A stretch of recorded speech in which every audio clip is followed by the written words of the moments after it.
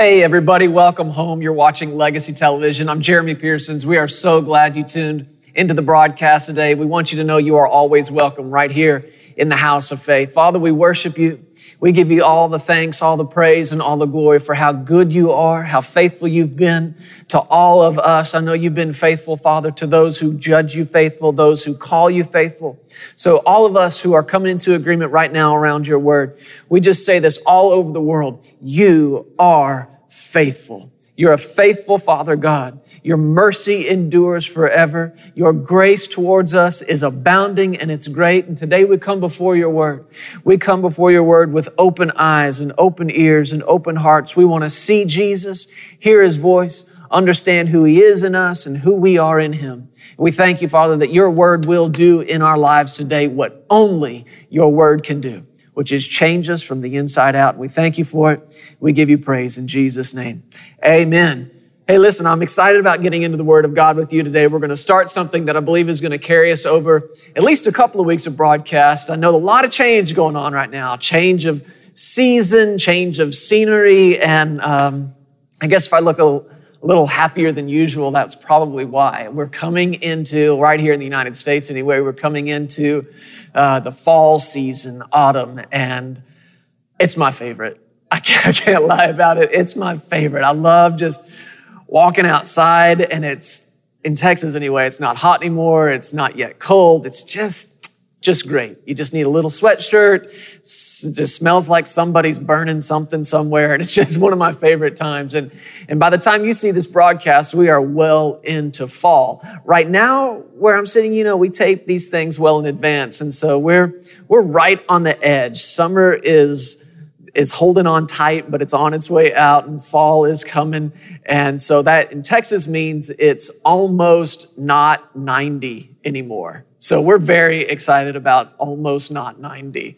And I just love it. I love this change, this season. And you don't want to look into these things too much. You don't have to make a spiritual thing out of everything.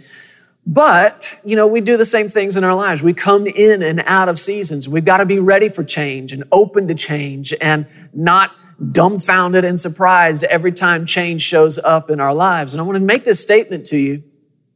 And I believe there's a lot of revelation in this, and there's some real keys to living in the kingdom of God in this one statement right here. You and I need to be, how do I say it? Full of the Holy Spirit enough in our lives that we can tell the difference between when change is coming and when change is here. Do you have the ability to tell the difference between when change is coming and when change is here? See, most people, a lot of people, they get a sense about something. Sometimes people who are believers, they get a sense. God gives them a glimpse of the future, of where they're headed. And if you're not watchful over that, you mistake what the Lord's telling you. When he's telling you change is coming, if you're not watchful, you mistake that for, hey, change is here. It's time to move something, do something, change something. And that's not always what that means. I want right now, as we're in this natural change of season and this natural change going on around us, I want this just to be a cue for us to go before the Lord and say, okay, Father, just help me to understand the times. Help me to recognize what season I'm in. Am I in a season when change is on the way? Or am I in a season when change is here? And if you'll learn the difference between those seasons, you'll learn how to live differently in each one. Just because change is coming doesn't necessarily mean it's time for you to make a bunch of different changes, move where you're living, where you're going to church, relationships. Oh, no, just hold on a second. Be patient, slow down a little bit. The Lord's just beginning to unfold some things to you, getting you ready. Getting you ready. This is so key in walking with God and prospering in God is being ready. Being ready while change is coming. Because if you'll get ready while change is coming, you'll be ready when change gets here. Amen? I just love this season. That's a big, long way around saying I love it in this season. If you've got a Bible, I want you to turn with me. And let's start in the book of 2 Timothy today. 2 Timothy chapter 1. Some of you, probably most all of you, know what's going on here. The Apostle Paul is writing yet another letter to Timothy, his young protege, if you will. And this second letter, I think, comes later in Paul's life, towards the end of his ministry. And he's writing to Timothy. And you can tell just in his words what a dear place Timothy has in the heart of Paul. And he writes to him in verse 3, 2 Timothy chapter 1, verse 3. Let's read several verses here. He said, I thank God, whom I serve with a pure conscience as my forefathers did, as without ceasing I remember you in my prayers night and day. I remember you in my prayers, he said, night and day, without ceasing. That's somebody who holds a special place in your heart. When night and day, they're always on your mind or in your heart. And when you think about them, you're praying about them. And when you're praying about them, you're seeking the Lord over them. That's somebody who holds a special place in you. What you need to realize right away is not everybody has that place. Not everybody gets to have that kind of place in your heart, but God will bring people into your life who hold a very special, a very dear place in your heart. And you're assigned to them, if you will. You're assigned to pray over them. You're assigned in a relationship with them. And there's just not room in your heart for everybody, but there is room in your heart for a precious few who the Lord will assign you to. And you can tell here that Timothy is in the heart of Paul in that way. I'm remembering you in my prayers night and day, greatly desiring to see you, being mindful of your tears, that I may be filled with joy. When I call to remembrance the genuine faith that is in you. The genuine faith that is in you. I like this, which dwelt first in your grandmother Lois and your mother Eunice, and I am persuaded is in you also. Let me just stop here. I love Timothy. I've never met the man, but I love him. And I love him partly because I feel for him, but I think I love him because I see myself in him to a certain degree. You put together what Paul said to him in this letter, you put it together with the first one, and you kind of get a sense of the personality that Timothy had. You kind of get a sense of his temperament, if you will. Now, on more than one occasion, I think Paul wrote to him about being mindful of his tears. Evidently, Timothy was a crier. Now, I'm not saying there's anything necessarily wrong with that, but evidently Timothy was a crier. He was, let's put it like this, tender-hearted, okay? Now, I know what Paul is saying to him here, and I know it's a good thing. It's a great thing when Paul writes to him and says, I'm praying about you. When I bring to remembrance, when I'm reminded of the genuine faith that's in you, I know that's a good thing.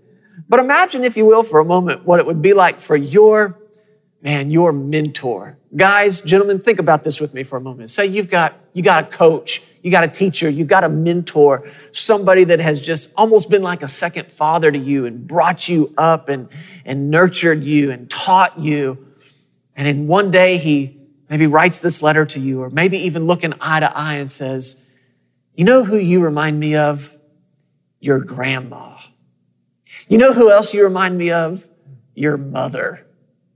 And I just got to try to imagine what it would be like for Timothy to be told by this great man of God, this mentor in the things of God and in his faith. And his mentor looks at him and says, you're like your grandma. You're a lot like your mother.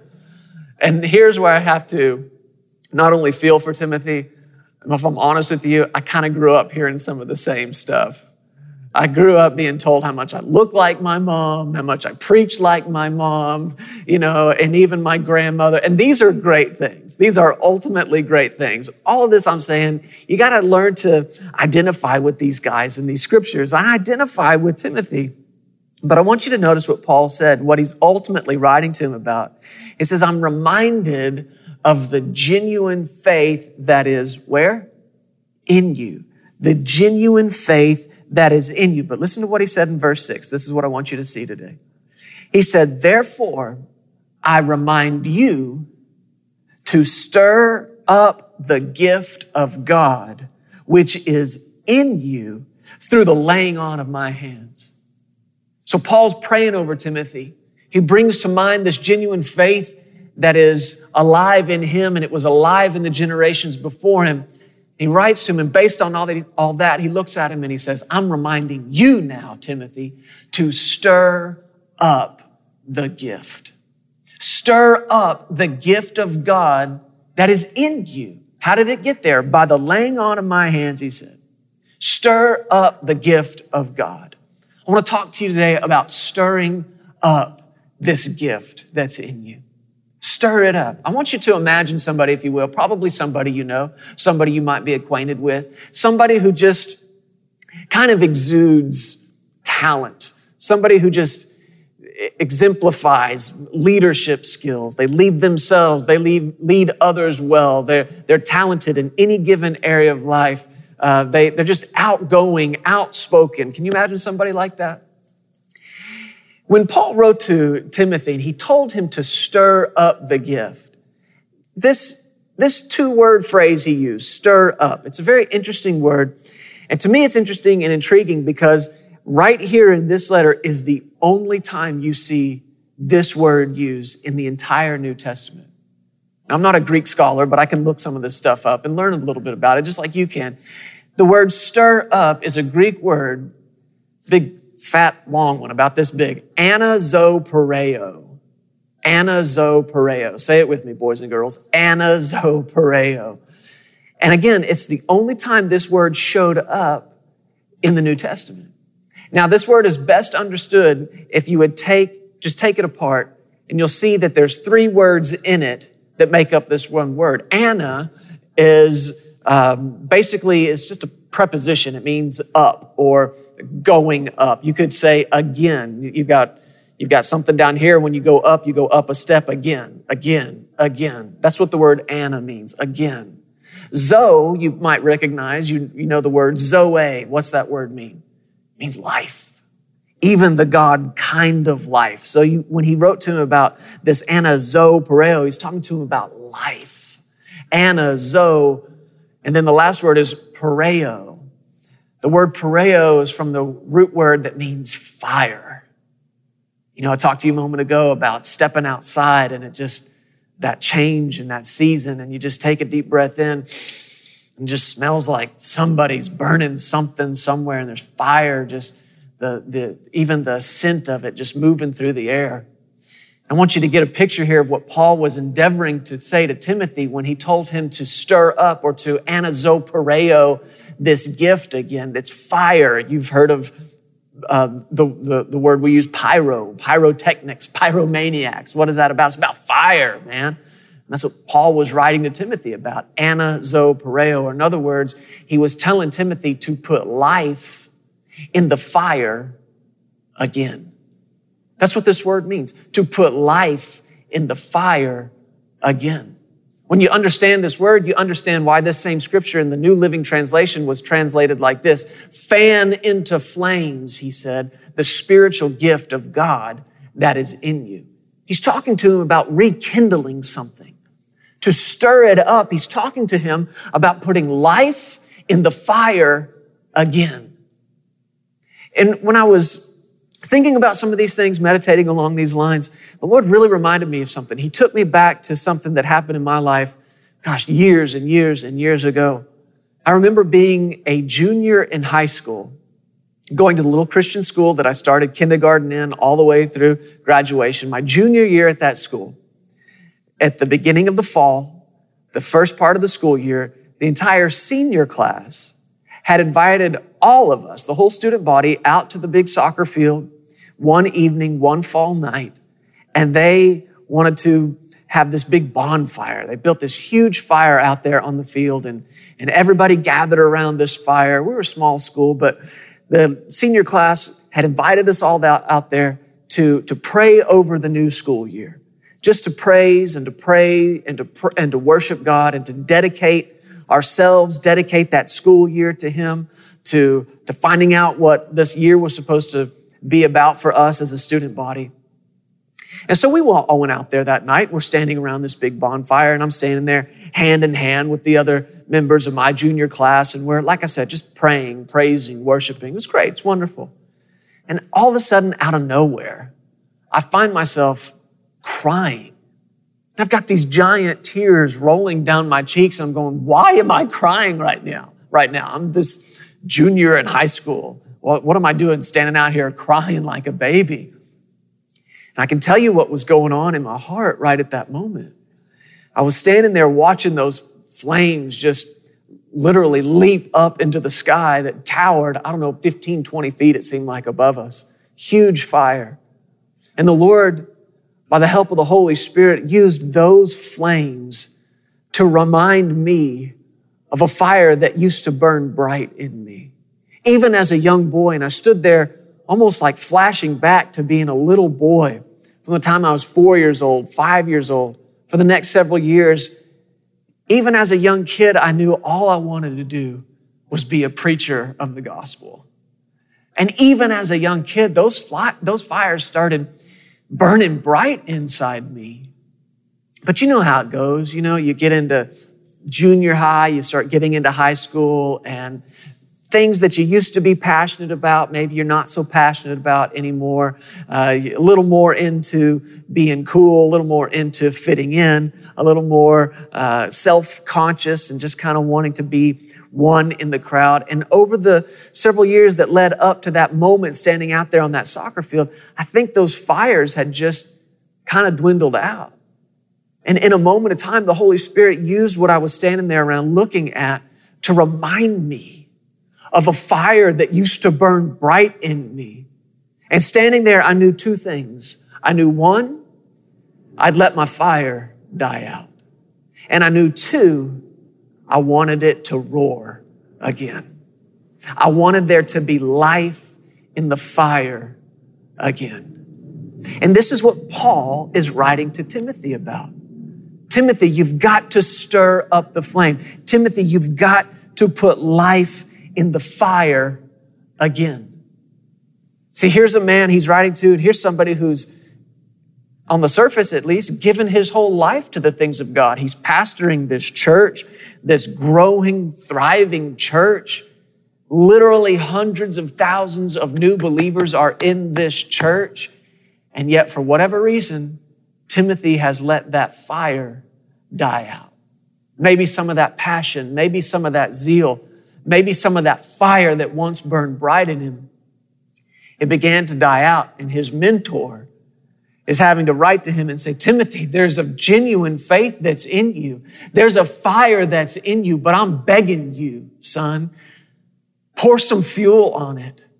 Stoke those embers, rake those coals, put life in the fire again. It's time to get passionate again about the things of God. It's time to stir yourself up once more about the things you used to be excited about, the things you used to be passionate about. Stir yourself up about the Word of God. Stir yourself up about praise. Stir yourself up about worship. Stir yourself up about the plan, the assignment, the call of God that's on your life.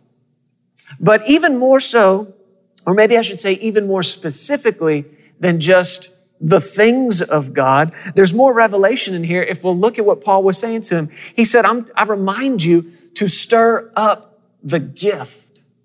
You've got to stir up the gift that's in you. This word gift in the Greek, here's a word you're probably more familiar with, maybe more than anazopareo. The word gift in the Greek is the word charisma. Charisma. So you remember I had you thinking about somebody you know that's talented, outgoing, outspoken, just a natural-born leader. Well, when you're looking at that person or that kind of person, what you need to understand is you're not just looking at somebody who's got a fair amount of talent. You're not just looking at somebody who's good at this, that, or the other thing. What you are actually looking at is somebody who has tapped into the grace of God that is on their life, a gift that came from God. Wouldn't you describe that kind of person as charismatic? Who do we describe as charismatic? That's outgoing. That's not shy. That's not withdrawn. That's not timid. That's not fearful. Charismatic. That's somebody who's outgoing, outspoken, leads well. Well, here's what you have to understand about the word charisma. Do you see the root word in it? Charis, C-H-A-R-I-S. Do you know what that word is? It's the Greek word for grace. So you're not just witnessing somebody who's got a lot of talent. You're not just watching somebody who's good at this thing, that thing, or the other. What you are watching is somebody who has tapped in to the grace of God that is on their life. And that grace is in them, but it's not just in them, it's overflowing out of them. That's what charisma is. That's what somebody who is talented and gifted and graced in any certain area of life, that's what that is it's in them, overflowing out of them. Now, there's a reason I told you to think of somebody else like that. You want to know why? It's because you and I, all too often, are not quick enough to see that there is a gift in us. There is right now a gift from God that's in you. You are in possession of the grace of God. Now, the grace on your life may be different than the grace that's on mine and the grace that's on on others around you, but that does not negate the fact that there is resident within you right at this moment all the grace that you need to sustain you all the way through this life. And you're thinking, well, where is it? Why am I not seeing it? Here's the answer. Stir it up.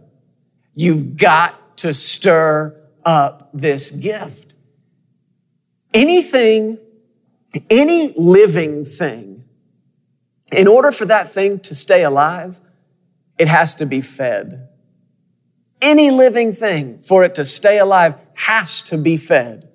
And those of us who have ever owned goldfish, we know what happens when you forget to feed something. I don't know what it is about fish. Maybe they're just not big. You can't hold them, you can't pet them, so you forget to feed them. Or maybe a plant, you just neglect it. Well, what happens to things that don't get fed? That little fish that was swimming along, at some point very soon, he's just sort of floating there. That's what happens to things that don't get fed. Living things need to be fed in order to stay alive. And this grace that's in you, this gift that is in you, it's got to be fed. It's got to be stirred. It's got to be awakened. And how do you do that? I've got like 10 seconds left on this broadcast. Let me give you a very basic way that you do it. It's the same way you do anything and everything else in God. You do it by faith. You stir it up when you don't feel it. You stir it up when you don't see it. How do you do that? You do it with your words. You give voice. You acknowledge out loud, I am graced. I am gifted. There is an assignment of God on me. There is a call of God on my life, and I am passionate about it. I am stirred up about it, and I'm giving my life to it. And just simply pray this, Holy Spirit, open my eyes to the grace that's on me. Open my eyes to the gift within me, and I will give my life to it. On next week's broadcast, I'm going to talk to you more about this. I'm going to talk to you about why we've been neglecting the gift, why this gift is starving in so many people's lives. But between now and then, I just simply want you doing this, giving voice and thanks for the gift of the grace of God that's in you. Stir it up in Jesus' name.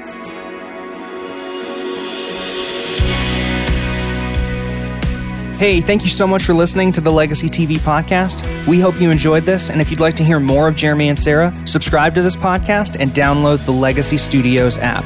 From there, you'll have access to the Legacy Television broadcast, the Legacy Letter magazine, and so much more. You can also visit pearsonsministries.com to contact us directly and find out how you can get involved with everything that's happening here at Legacy Studios. Be blessed today. We love you. Remember, you are always welcome here in the House of Faith.